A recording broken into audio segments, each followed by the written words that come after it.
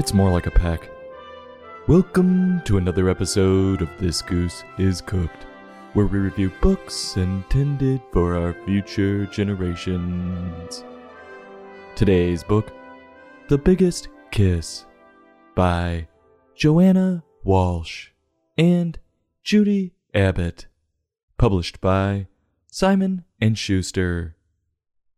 We're back, baby! I apologize for the pause caused by Hurricane Ian, but we here at This Goose is Cooked were some of the lucky ones and only experienced some power outages. But the towns that were directly affected by Hurricane Ian could sure use whatever help you could spare. I want to thank everyone for the support, and since we've got our power back, it's time to carry on.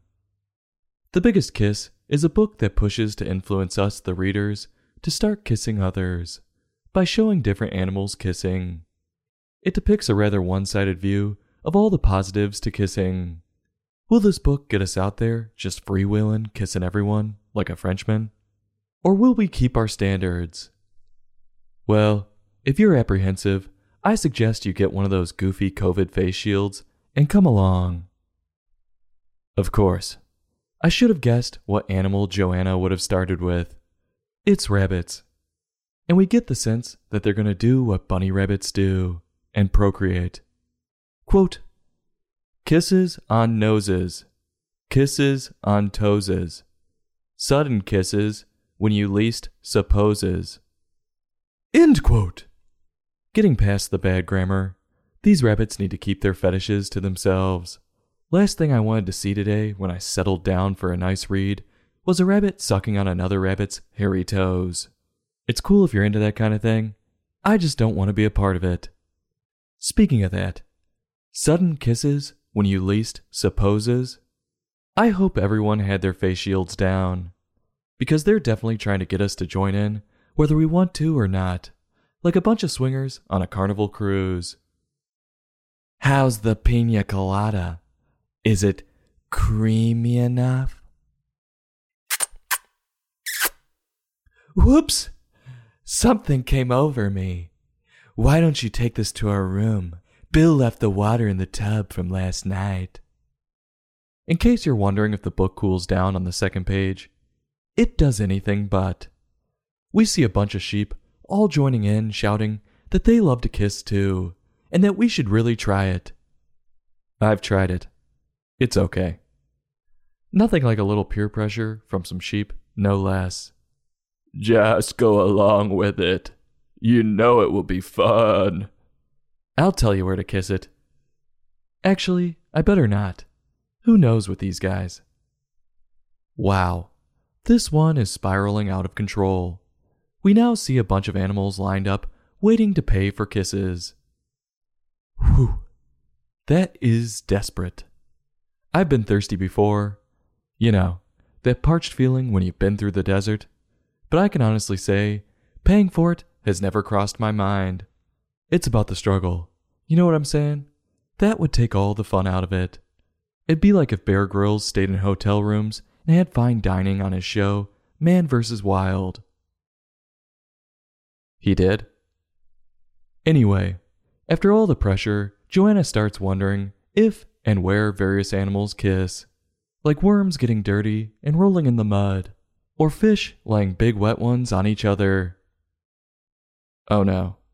She touches on one of my fears, the dreaded, awkward, missed kiss. You go in for it, and she turns away, or slips away like Saquon Barkley dodging defenders on the way to the end zone. She gone. Joanna takes a break from animals kissing to confuse us into thinking everything's a kiss. She claims that the rain hitting us is somehow a kiss.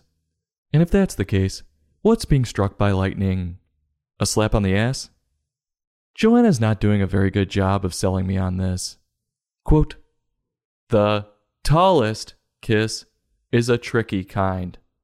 The smallest kiss is hard to find. End quote. And we see a penguin up on a ladder trying to kiss a giraffe. That penguin better watch out.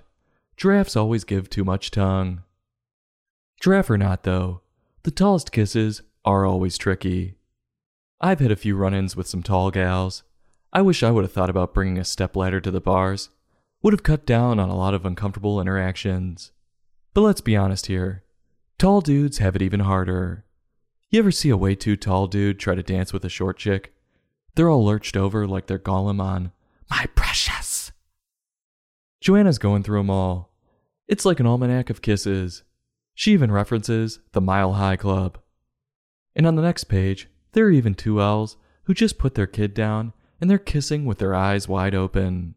I can't tell if the one is shocked and doesn't know what to do, or if these two are just a bunch of crazies who don't close their eyes and want to give their son a bebe brava.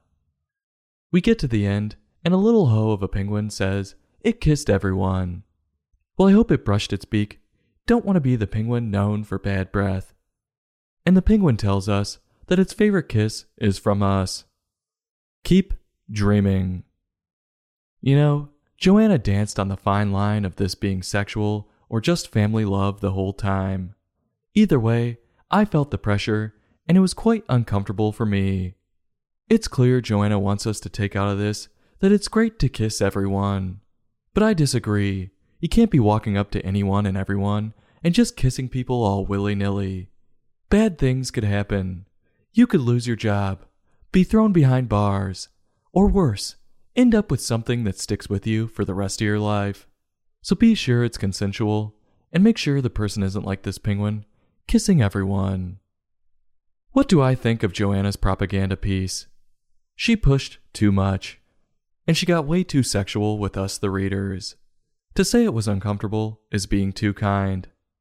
Judy's pictures were fun, and she did what she could to clean it up.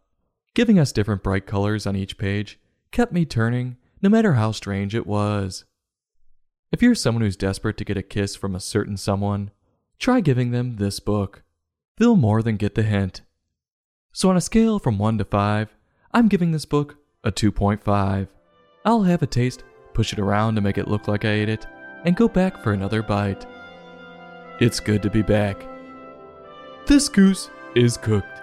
Join us next time for another in-depth book review.